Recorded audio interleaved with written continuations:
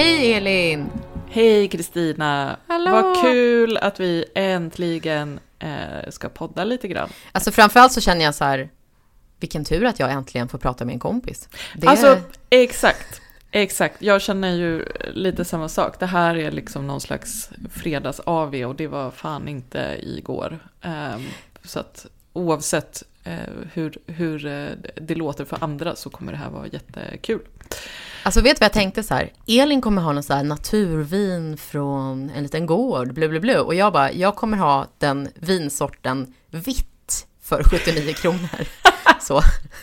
Men jag har ett ganska billigt bubbel, en vanlig brukskava som jag brukar säga då. Ja. MVH champagne-socialisten. Ja, det är bra. Hon ljuger. Och jag ska också säga det nu innan jag glömmer bort det, eller innan vi glömmer bort det, att vi har ju en jättefin jingle. Och det är Anders Teglund som har varit jättesnäll och lånat ut sin låt. Och det här är en tungvrickare. Den heter Swish Chips Play från skivan Björkris 2. Och det är då ett litet utdrag ur den här jättefina låten. Han kommer med någon ny skiva snart, eller hur? Han kom med en skiva härom veckan bara. Hans tredje skiva som heter Vissa somnar helt. Som också är jättefin. Den är sådär man kan sitta inne i novembermörkret och reflektera över livet. Det är det enda man får göra nu också, så att det är ju bra. Det är det enda man får göra. Och jag kände nu att när jag sa det så lät det jättedeppigt. Men alltså, jag är ju gammal Kent-tjej. Att sitta i mörkret och lyssna på musik och reflektera liksom, det är det finaste jag kan säga om någons musik. Så den är superbra. Lyssna på honom. Men ja, det är ju också det enda man får göra. Hur känner du nu i den här pandemiskiten? Nej, men jag tycker det är helt fruktansvärt. Jag känner, eller man pendlar ju mellan så här, men vi är ju friska i alla fall. Och så här, jag känner jag har helt tappat fotfästet. Jag behöver mina människor för att veta vem jag är. Liksom. Så. Hur känner du? Nej, men jag känner mig också väldigt trött på det. Just det här, tappa fotfästet. Och jag känner mig också, för första gången så känner jag mig inte bara liksom trött på pandemin utan också så här, riktigt trött på hanteringen av den. Och med det vill jag säga, jag tänker inte ha några åsikter om så här, smittskydd, munskydd, immunitet, lockdown. Alltså det är inte vad jag... Du är inte en smittskyddsgäri på det sättet? Nej, jag är inte en smittskyddsgäri. Jag tänker inte ha liksom några åsikter om det, för jag vet inte. Men jag kände liksom den här andra vågen som kom nu, hur tydligt det blir att så här, men det man får göra just nu, det är lönearbete. Det är konsumtion, det är att umgås med någon i samma hushåll, vilket för det mesta, i bästa fall kanske innebär en kärlekspartner, eller i bästa fall om det är liksom en kärlekspartner som man trivs med och som man har en icke-destruktiv relation med. Kanske några barn. Det är liksom... det är fan dystopiskt liksom... alltså. Det Ja! Jag hatar inte min familj. Jag har en jättemysig familj. Men jag tycker liksom att... Alltså jag tycker att det känns som att allt det där som man pratade så här, hypotetiskt om i sina feministiska basgrupper, om att så här, öppna upp och liksom du vet, ha kanske en kollektiv gemenskap och ha kanske så här, större gemenskap än kärnfamiljen.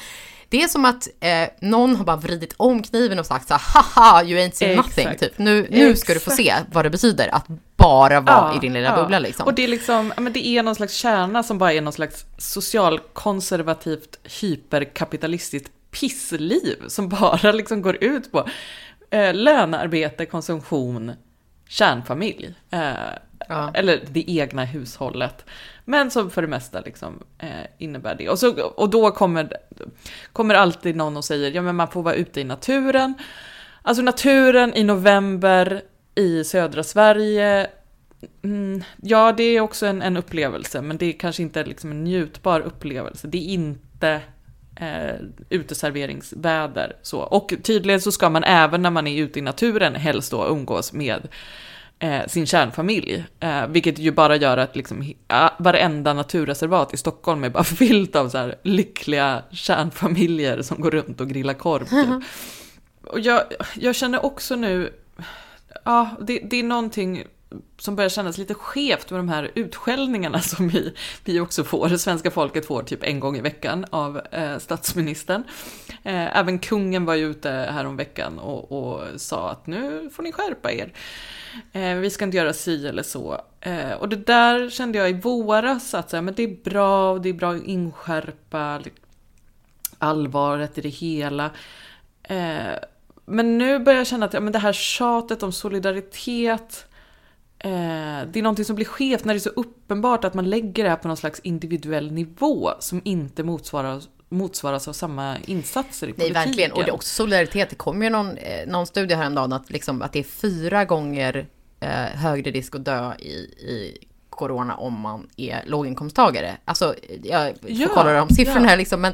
Men så det är också så här, vilka är det då som dör? Är det de som kanske måste köra buss och som kanske måste jobba som på äldreboenden som Timvik? Så att det är ju en politisk fråga liksom. Ja, och det har liksom helt försvunnit. Nu är det liksom, träffa inte din kompis för då är du taskig mot sjuksköterskor. Jag tänker att så här, ska vi solidarisera med sjuksköterskor kanske vi ska göra det genom att ge grundläggande vettiga arbetsvillkor, rimliga löner. Man ska inte gå på café, men alla jävla espresso house ska fortfarande vara öppna och det ska stå någon där mitt i smittspridningen och ha någon skitlön för att dra in de här tomtelatte-pengarna till ägarna. Alltså det är... Gud. Alltså tomtelatte, förlåt. Men, jag tycker alltså, jag älskar du får triggervarna, Elin. Ska du säga ordet tomtelatte? Nej, säg inte det till mig. Inte under pandemin. Nej, alltså det är fan... Det sjukaste drycken i hela jävla Sverige. Alltså är den värre än pumpkin-latten som är under Halloween? De är ungefär samma. Okay. Det är den här svensk kafékultur, gå hem, du är för full. Alltså det är fan restriktioner nu. Ingen har tomtelatte, jag orkar inte. Men fatta vad folk går in och köper tomtelatte nu innan de ska ta sin coronasäkra promenad och skiter i att det står någon där och... har en skitlön. Och det är inte jag som ska behöva tänka på. Det är klart att jag ska tänka på att jag inte ska köpa en tomtelatte.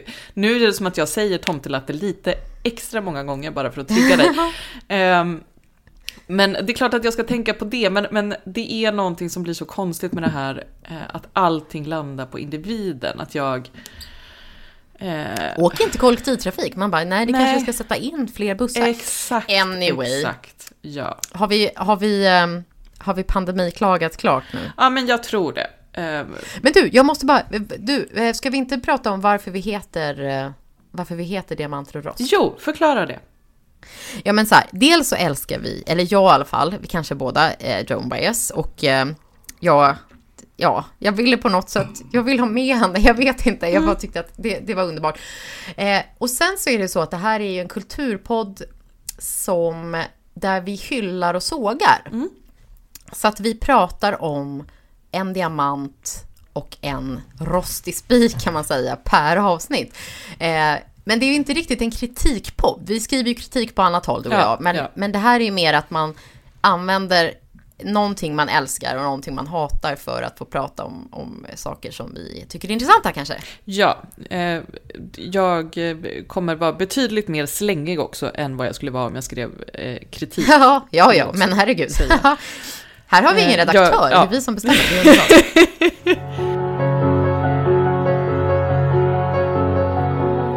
Det är du som har rost den här veckan. Det är ju det.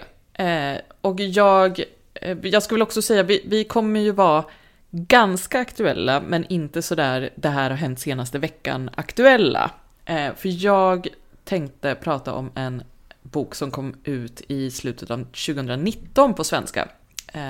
I översättning av Alva Dahl ska jag också säga. Den kom på pocket nu i slutet av oktober. Och det är Ottessa Moshfeghs Ett år av vila och avkoppling.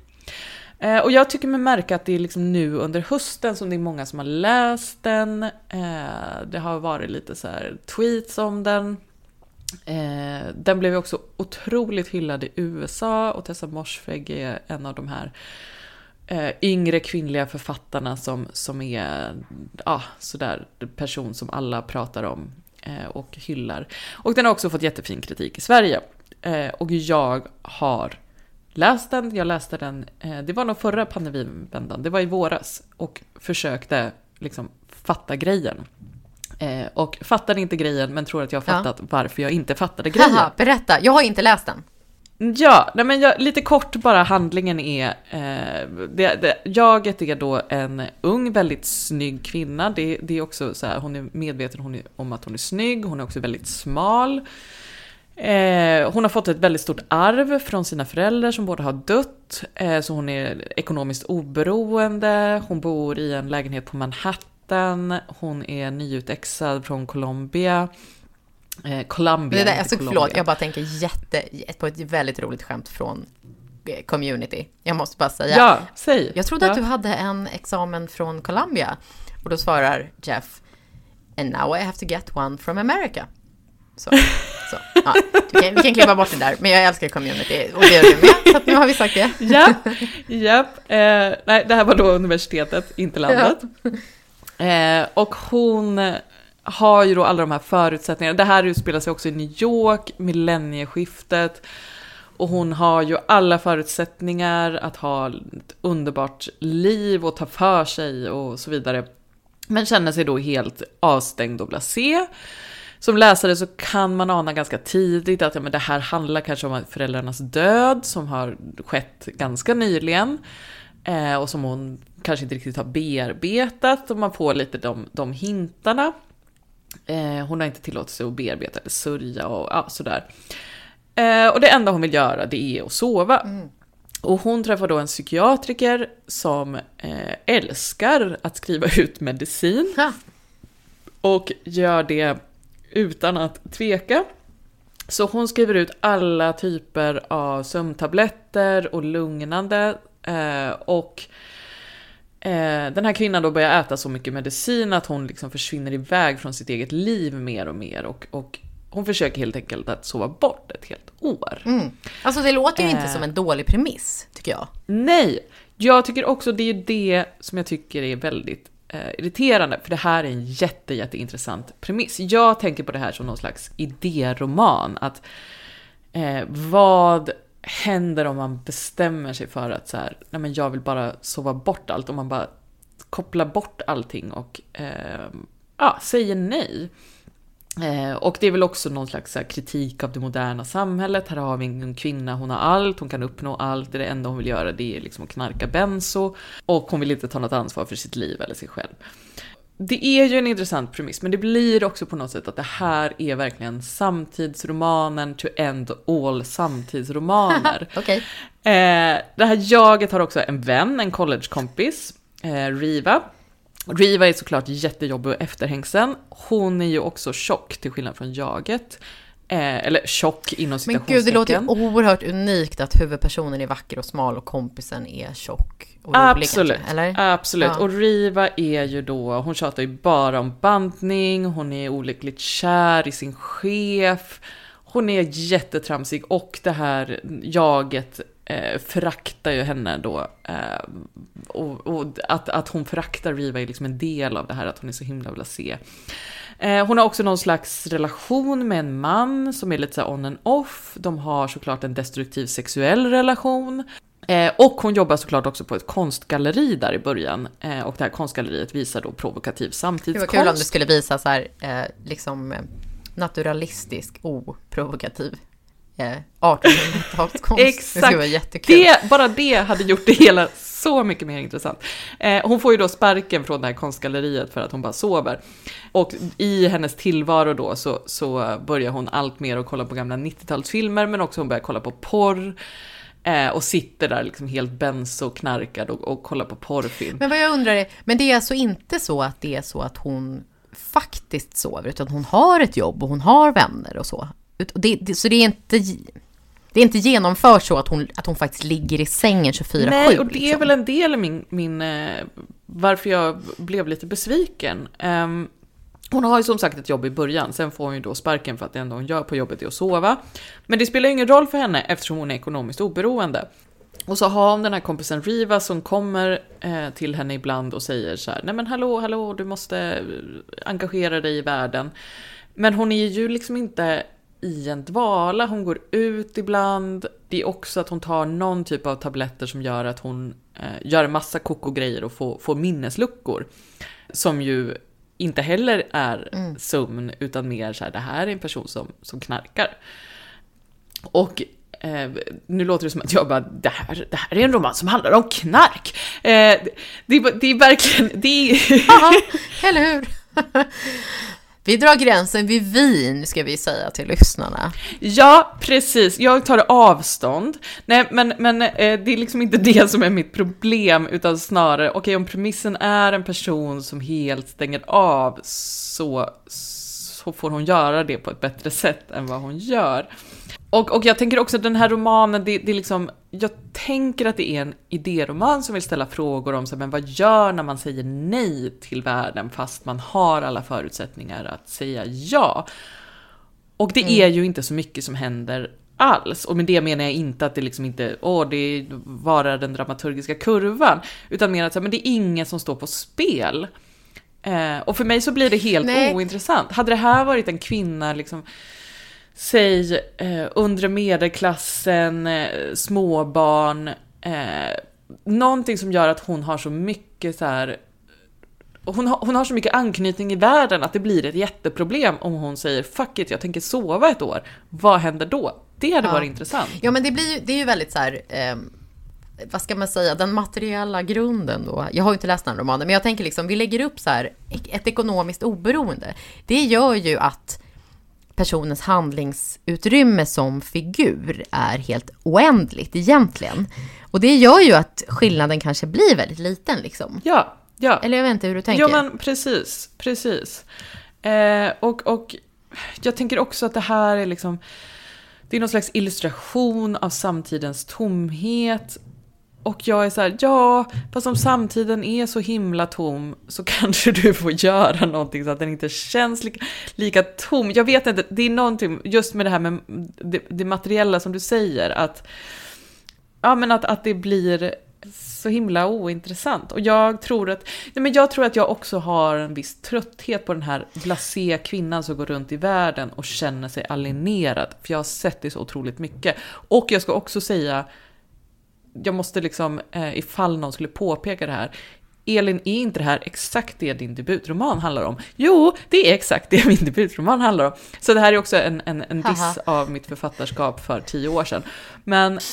Men jag undrar så här, titeln. Alltså man tänker ju, om hon har förlorat sina föräldrar. Alltså man tänker ju lite på ett år av magiskt tänkande. Är det liksom en sorgeroman? Eller? Nej, jag skulle inte säga, det kommer ju in sen lite mer, och det är klart att det framgår ju att den här sorgen finns. Och jag har ju också läst intervjuer med Tessa Morsvik där hon pratar mycket om att men det här är en person som inte har utrymme att sörja, för det finns inte utrymme för det i dagens samhälle, utan hon ska gå vidare.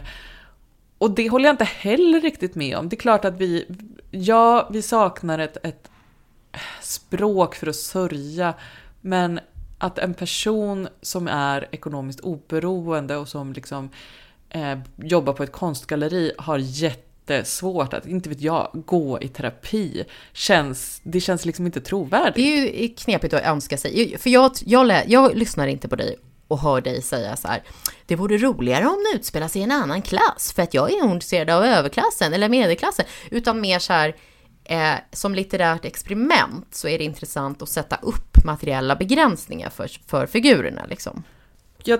Jag måste också bara tillägga att det är någonting med den här alienationen som jag är väldigt, väldigt trött på. Jag tänker också att det är alienationen bland övre medelklass kvinnor i litteraturen. Det börjar bli liksom som vår tids melankoli, att så här, ja, men om du bara är tillräckligt trygg materiell så kan du gå runt och bara känna samtidens tomhet. Och sen så finns det jättemånga som bara försöker överleva och som känner egentligen lika mycket tomhet, men kanske inte hinner reflektera över den lika mycket. Ja, men där sa du något, för att visst hänger det ihop med att man tänker att det finns någon slags behovstrapp premiss här, att man tänker att de här enkla människorna som kör Foodora och så, de hinner liksom inte känna melankoli, medan liksom vi som är förfinade och har pengar, jag har inte så mycket pengar, men du fattar, liksom, har möjlighet till ett mer sofistikerat känsloliv på något sätt. Ja, så. Exakt. Men du, allvarligt, jag måste fråga dig här, är det så att du stör dig extra mycket på den för att den har hyllats så att det har blivit en massa storytelling kring den och så? Ja, men det tror jag. Att den liksom ska säga någonting om vår tid.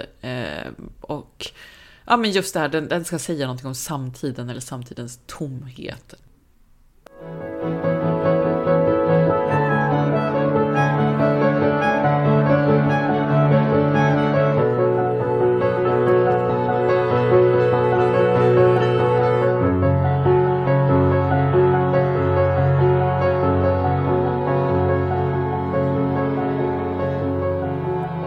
Nu går vi över till diamanten.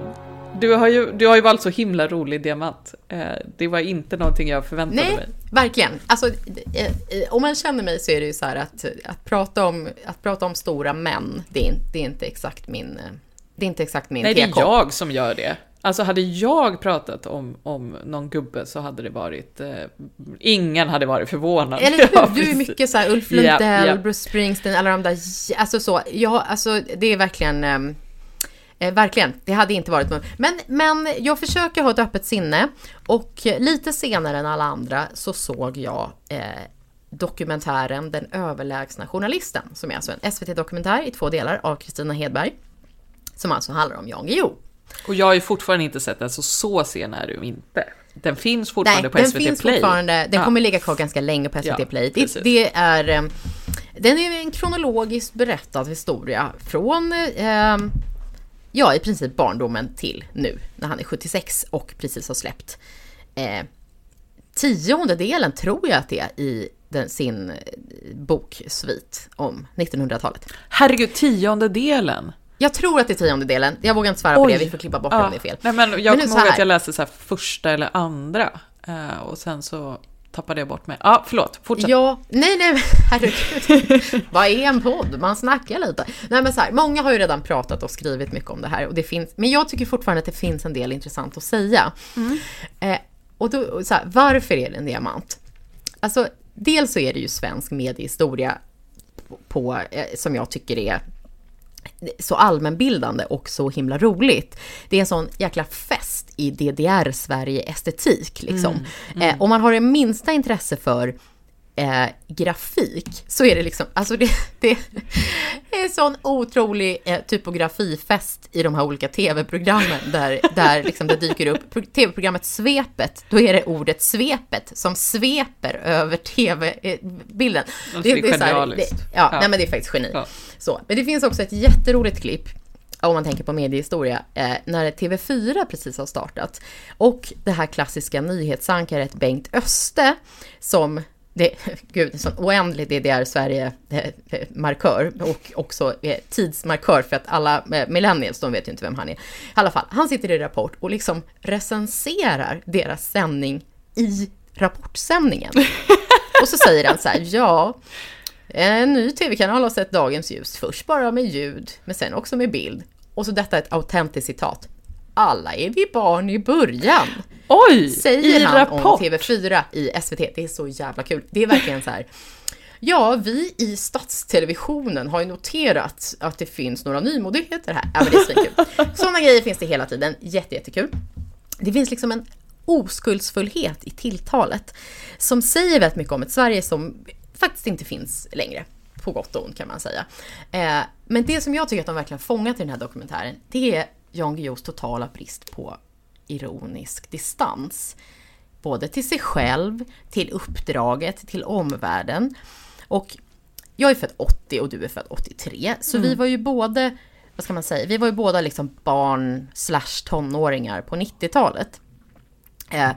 Och jag har i alla fall präglats ganska mycket av den här liksom Killinggänget-logiken. Där den som bryr sig om någonting förlorar. Så, ja, att man liksom förhåller sig till allting med ett slags liksom roat överseende. Och de som är riktigt unga idag, de de har ju gått tillbaka till allvaret om man tänker liksom Greta Thunberg-style. Och det kanske är för att de måste, liksom världen är så jävla skakig. Alltså folk roar ju sig väldigt mycket för generation Z, liksom att de vill cancella allting och att det är så här. Men de växer ju upp där framtiden i princip är avskaffad, liksom. Så att jag dömer liksom inte en 18-åring som är lite allvarlig. Jag tycker det är lite märkligt att vara typ 40 och sitta och bara, men ta det lite lugnt, gumman. Så. Det där var inte en subtweet av någon speciell. Men i alla fall, jag måste bara få säga att det är så himla kul i den här dokumentären som jag tycker att alla ska se. Att när Jan Guillou faktiskt försöker trolla och vara lite distanserat men inte lyckas.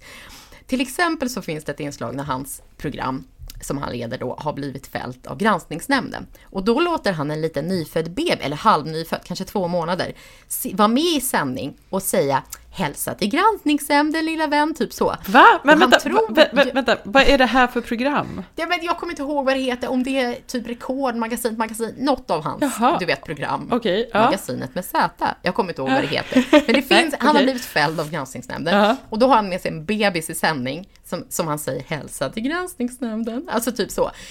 Och han tror säkert själv att han är liksom så här skönt ironisk. Men han vill så himla mycket. Och han är så jävla brydd att effekten liksom blir inte att han är en skön kille liksom. Och det tycker jag är jättekul. Han är ju helt oförmögen vid att vara blasé. Och det är fan rätt skönt tycker jag liksom. Så. Jag måste också få dra en liten anekdot från min barndom här som jag aldrig har berättat för någon. Och jag har aldrig ens snackat med om det här med min syrra, för hon var ju med liksom och så. Men 1987 så utsågs Sven Wollter, frid över hans minne, till Sveriges sexigaste man.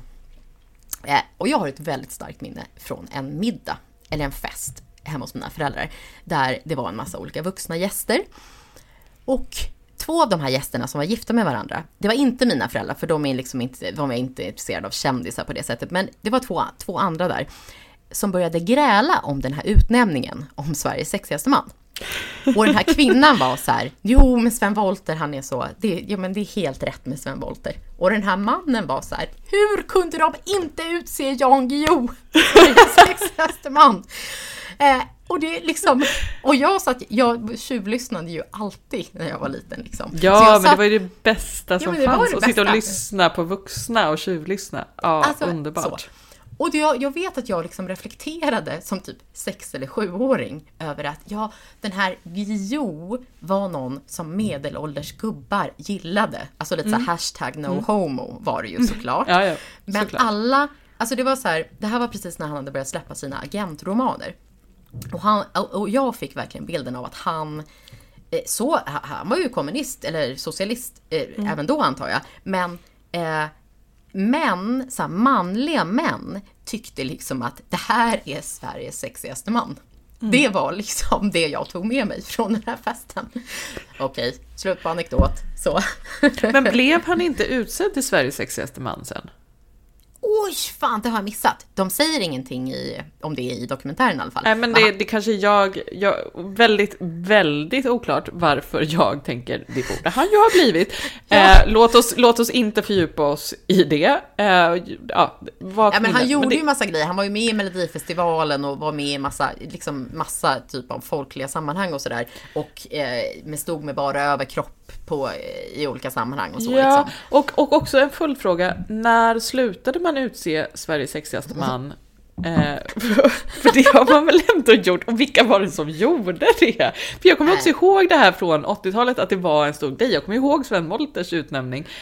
Det var någon tidning tror jag. Jag kommer inte ihåg. Alltså, jag menar, obs, jag var liksom 6 eller 7 år. Så men precis, jag var inte heller så fragmentariskt liksom. Precis, men jag kommer ihåg att det ändå var en grej. Ja. Men det var inte regeringen liksom, det var någon tid. Alltså det hade ju varit oerhört mysigt om det hade varit regeringen som bara, och nu till dagens utnämning av hur som helst. Det var någon tidning tror jag. Any fucking way. Ja, i alla fall. Jag skulle säga att ett ett spår som jag tyckte väldigt mycket om i den här dokumentären handlar om vänskap. Och jag vet inte om det är för att vi liksom... Alltså jag tänker mycket på vänskap nu för att man aldrig får träffa sina kompisar. Och jag tycker att det känns så himla sorgligt liksom, hur Jan Guillou liksom har slarvat bort så många vänner. Och det är väldigt fint skildrat hur det har gått till. Jag tänker vi kan lyssna på ett klipp. Han sviker ju liksom Peter Bratt för en källa i samband med Geijeraffären. Och liksom strax innan så har Peter Bratt beskrivit att han har varit i ett väldigt utsatt läge. Han har behövt be om ursäkt på grund av slarvfel. Och så har han anförtrott sig åt sin kompis Jan Guillou, kompis från IB-affären. Och så ska vi höra vad han säger. Och han tyckte att han var jättesmart som har lurat den dumma Peter Bratt. Ja, det tycker jag var för jävligt dåligt. Han upplever ju det som ett enormt svek. Att liksom utge dig för att vara vän för hela livet och sen använda hans utsatta belägenhet där.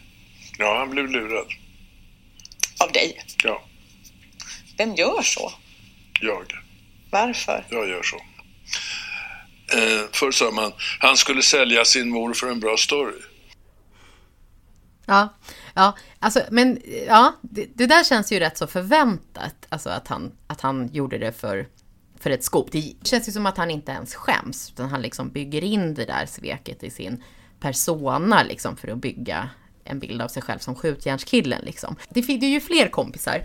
Han gör ju slut, alltså om vi säger att det där var så här karriäruppbrottet, så finns det politiska uppbrottet. Han gör ju slut med sin kompis Staffan Heimersson av politiska skäl. Vi kan lyssna på det klippet. Han säger att det är för att du blev höger. Yes, ja. Det är ju inte riktigt sant. Jag är liberal, men skitsamma. Tycker du att skatt är stöld? Nej. Det skulle han säga. Det där har han skrivit. Det där har han skrivit och det är en bra grej. Jag anser att skatter ofta är för höga för att försörja för stora statsapparater. Det är min mening, men det här har jag aldrig tänkt, men du har alldeles rätt. Han har sig, Staffan blev höger. Ja, det är rätt. Han gick och blev höger på ett outhärdligt sätt och menar att skatt är stöld. Bye bye, Staffan. Bye bye, Staffan. Bye bye, Staffan. Ja, men alltså, förlåt, det blev lite långt här nu, men jag tycker att det är helt underbart när de sitter i SVT och bara, men är skatt stöld? Så.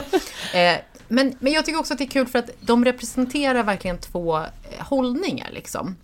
Där Heimersson tycker att det är larvigt att bli osams om politik. Guillou tycker att det är helt självklart att bli osams om politik. Jag tror att det speglar hur det ligger till i stort.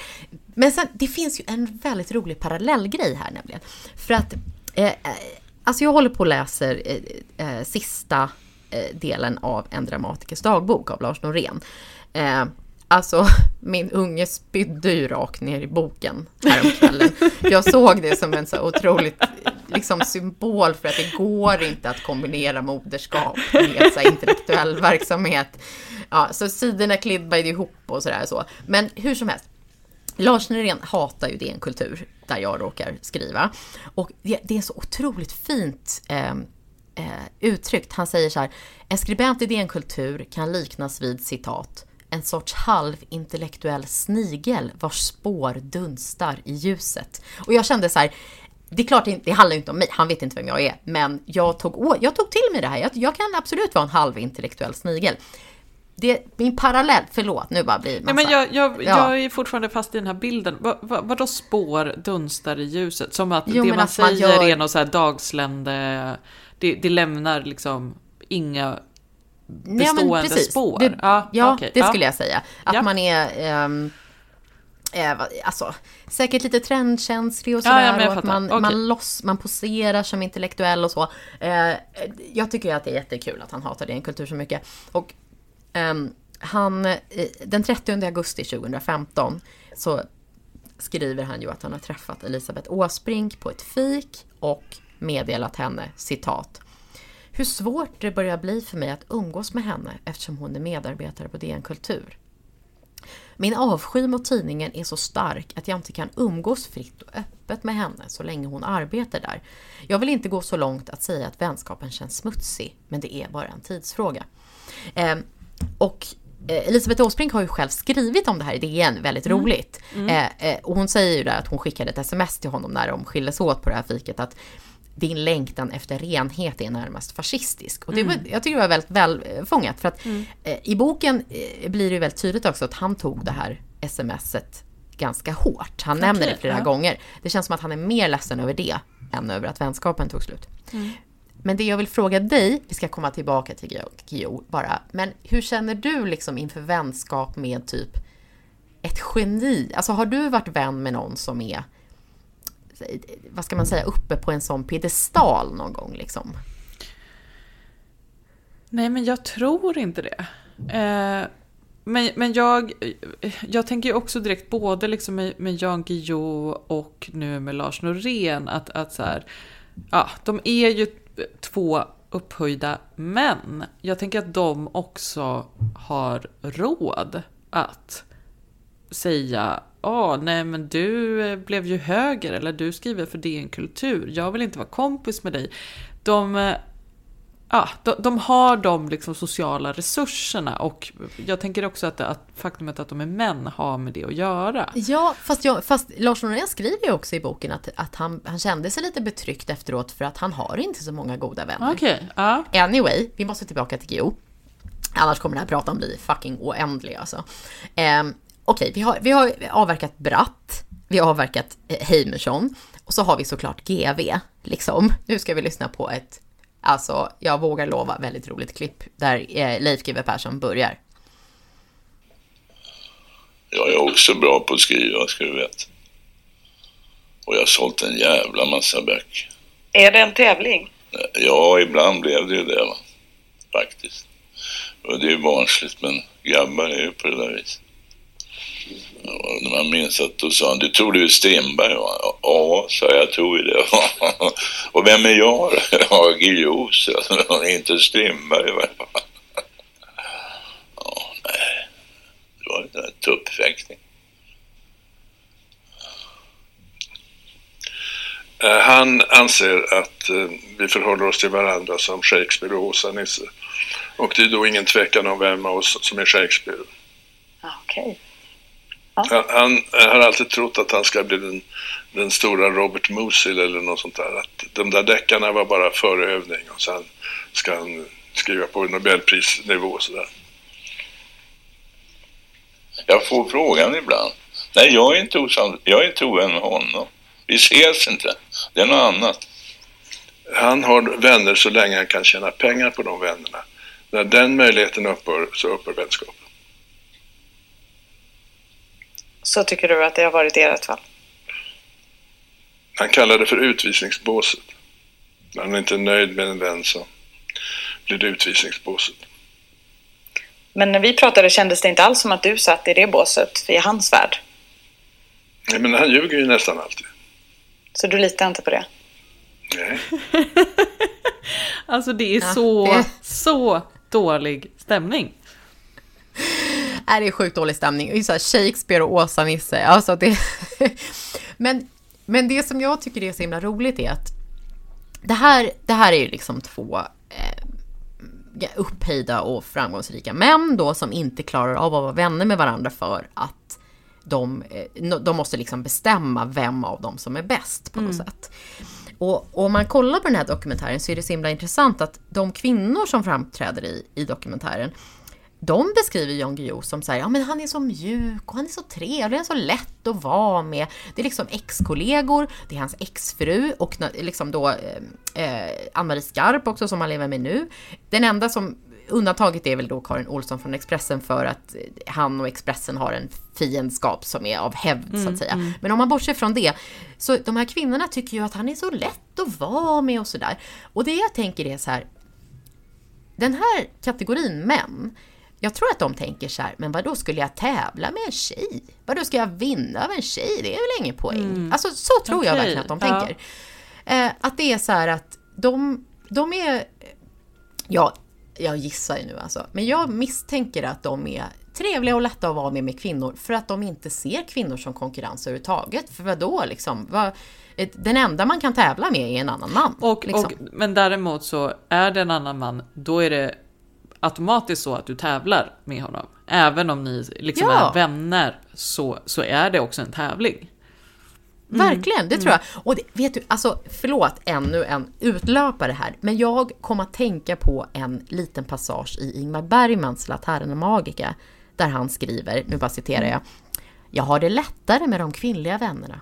Öppenheten är självklar, inbillar jag mig. Kravlösheten är total, tror jag. Lojaliteten osårbar, föreställer jag mig.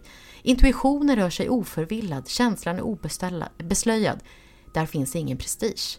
Så att här har vi, han är ju ännu äldre, han är ju född 1915 typ. Så att, men jag tror att jag har ett case med de här 3 männen. Absolut. Som känner så här att med män är det konkurrens, med kvinnor är det bara trevligt. För vadå, liksom, en kvinna behöver man ju inte ta på den sortens allvar så att säga. Men skulle du säga att det är någonting, för nu, jag vet inte vem som är yngst av de här, men det är ju ändå 50-tal borde det väl vara den äldsta eller yngsta är född på. Skulle du säga att... Nej, 40-tal 40-tal till och med. Okej, men skulle du säga att det här lever kvar i, kanske inte våran generation, eller våran generation, generationen över? Alltså i vår generation, det är fan oklart, men... Eller vad tycker du? Om man tänker så här framgångsrika män i vår generation. Det kanske är mer att de har insett att de har mycket att tjäna på att bonda med varandra. Liksom. Ja, precis. Jag skulle nog snarare säga, men det har du helt rätt i. Att det snarare är någon slags bromance-relation nu.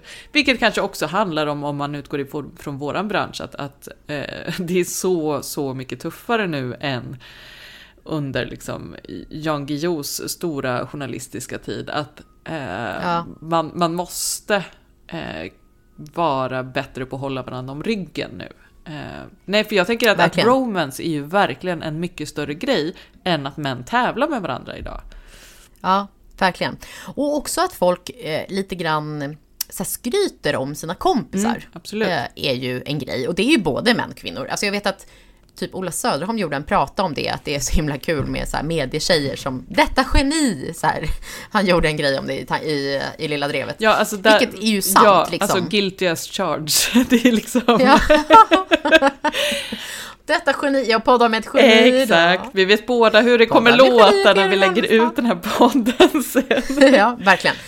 Så att jag tror ju att något har hänt där, och det är ju det har säkert, som du säger, materiella förklaringar liksom, att man klarar sig inte ensam. Fan vad vi alltid kommer tillbaka till den här tråkiga materialismen. Va? Det är det bästa som finns. Jag vet, jag skojar. Jag måste slå ihop den här skiten någon gång. Ja, det här är världens längsta prata. Nej, det är jag som ska men jag tycker bara att det är roligt att vi så här, det handlar ju om det materiella. Varje gång. Ja. Så här kommer det vara nu. Kul att vi också säger det på ett sätt som så här, men vet du, jag tror att det här har med kanske den materiella grunden att göra. Typ så det var inte alls en käpphäst där liksom så. Nej, absolut inte. Ja. Nu ska du få sy ihop din men jag ska sy ihop. Prata här. För att det är så här, det finns ett spår i den här dokumentären som det är en väldigt, väldigt bra dokumentär. Även om jag är liksom kritisk till vissa grepp, så säger den väldigt mycket om hur medielogiken fungerar. För Guillou vill inte prata särskilt mycket om sin barndom. Men Kristina Hedberg, då, journalisten, hon vill väldigt gärna prata om hans barndom. Hur han blev som han blev. Hon lyfte såklart fram våldet från hans styvfar, som han har skildrat i Ondskan och sådär. Och han reagerar så här. Vi kan lyssna på klippet som heter 4, tror jag. Jo, men alltså herregud, det var då det är inget kul att få stryk när man är barn, men det går över. För en del av oss går det över, inte för alla. Alltså det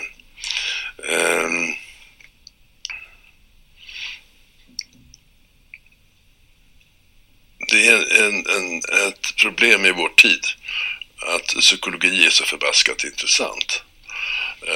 Att man ska hitta psykologiska svar på allting. Så här. Varför blev jag som jag blev? Herregud, han är ju så jävla rätt i det. Du har ju skrivit en utmärkt obsessä om att hålla fast vid sina sår. Som en form av storytelling typ, eller hur? Berätta, vad är det du har skrivit? Men det var ju en jättebra sammanfattning av dig, att vi har ett samhälle, och det här går ju också igen i min kritik av ett år av vila och avkoppling, att jag inte tror på det, för vi lever i ett samhälle där våra sår kan användas, exploateras, vi kan använda dem i vårt personliga varumärke. Jag tänker att den huvudpersonen verkligen skulle kunna göra en grej av att min pappa dog och sen strax efter tog min mamma livet av sig. Och att vi måste liksom just hålla fast vid våra skador för att de definierar de är en valuta, de definierar säga, våra jag som också är varumärken. Ja. Men alltså, och det som är så intressant här med Guillou är liksom att han ideologiskt avfärdar den här psykologiserandet, samtidigt som den här dokumentären visar att han bär ju på en ganska tydlig revanschism liksom i hela sitt väsen. Det slutar ju med att han ska avsluta sin romansvit om 10 böcker. Och så säger han så här: gör om det du! Hjärtat. Alltså typ, han har liksom... Ja, men lite kan man känna så här, lugn och fin. Alltså, liksom, det är så intressant att han avfärdar psykologin väldigt mycket, och ändå ser man att det finns mycket kvar där.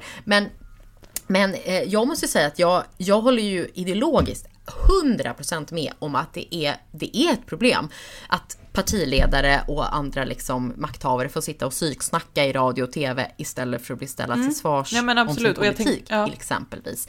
Om jag får ta... Kör på. Eller förlåt, nu bara kör jag på. Men om jag får ta ett aktuellt exempel liksom. När en företrädare för ett faktiskt högerextremt parti sitter i söndagsintervjun i Sveriges Radio och pratar om sin dåliga självkänsla. Det är fan vilseledande. Men om vi nu ska vi bara inte bli en anti-SD-podd, även om det naturligtvis är en anti-SD-podd. Så om man går tillbaka bara till Norén så finns det ju en figur i en av hans pjäser, Och ge oss skuggorna, som säger så här till sin man: när man är över 60 år så borde man väl ändå vara klar med sin barndom. Och det är fan, alltså 100% sant. Jag känner så här, när man är 35, då får man fan vara klar med sin barndom.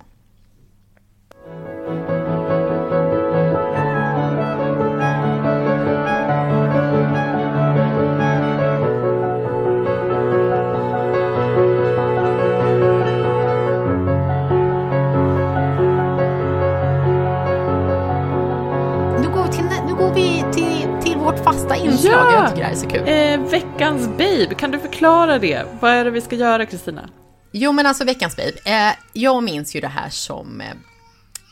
var det ett inslag kanske i någon tjejtidning? Nej, men jag tror att det var Expressen Fredag var det. Ja, så det var både kvinnor och män. Jag måste också bara säga att jag har en bebis som skriker här i bakgrunden. Så kommer det in bebisskrik nu så är det mysigt. Så är allt i sin ordning, så att säga. Förutom att han tydligen är sur för att han inte vill sova. Ja. Alla bara, vad har de lagt för märkligt ljudspår?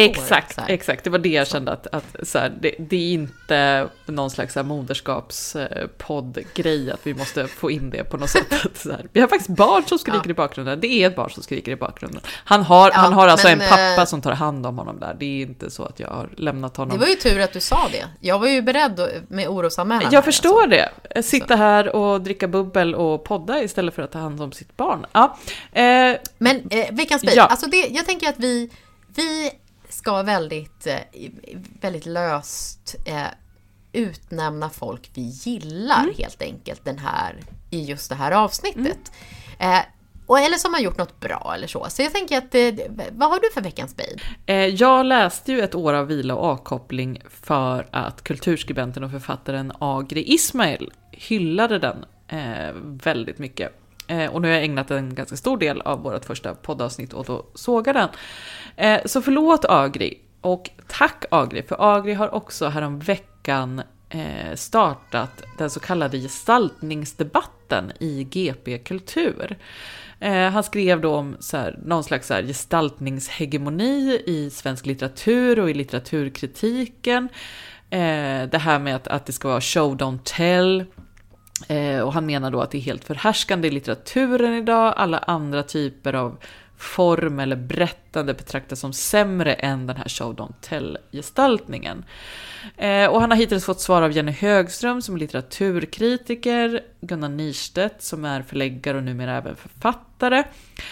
Och jag tycker att det intressanta med den här debatten är att jag tycker att alla har lite rätt men också lite fel. Verkligen. Jag tycker att alla har spännande poänger. Och jag brukar verkligen inte känna så när det är kulturdebatt. Då hamnar man i det här hashtag team bla bla bla. Men jag tror att det är jättemycket tack vare den första texten som jag inte känner så. Den här första texten av Agri som var väldigt öppen och fördjupande. Det är en debatttext, den är tesdrivande, den är argumenterande. Men den ville initiera ett samtal snarare än att vara liksom arg eller raljant eller säga någon slags sanning. Så tack Agri. Jag hoppas verkligen att den här debatten fortsätter och jag tror att vi i så fall kanske får möjlighet att återkomma till den här i podden också. För jag tycker den är jättespännande. Verkligen spännande. Verkligen. Jag känner mig upplivad. Så. Alltså du tog ju en person som är lite nära till hands kan man säga så i Sverige. Jag måste ta någon som befinner sig långt ut i universum. Nej, men jag vill faktiskt utse Dolly Parton till veckans babe för att hon har varit med och finansierat ett eventuellt vaccin mot jävla corona. Är det sant? Ja, men har du inte läst det? Alltså, Nej, jag har missat det. Jag tror hon har gett uppemot 10 miljoner för forskning kring ett corona eller så här, covid-vaccin. Men wow. Så att om vi får träffas snart kan det delvis vara tack vare Dolly Parton. Alltså, det är otroligt så att Dolly och Agri är våra babes den här veckan. Ja, verkligen. Tack Agri, tack Dolly.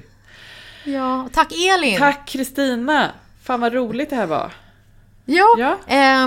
Vi ses snart. Vi kommer ut varannan vecka. Vi finns på Instagram. Vi heter Diamanter och Rost där. Tack för idag. Hej då.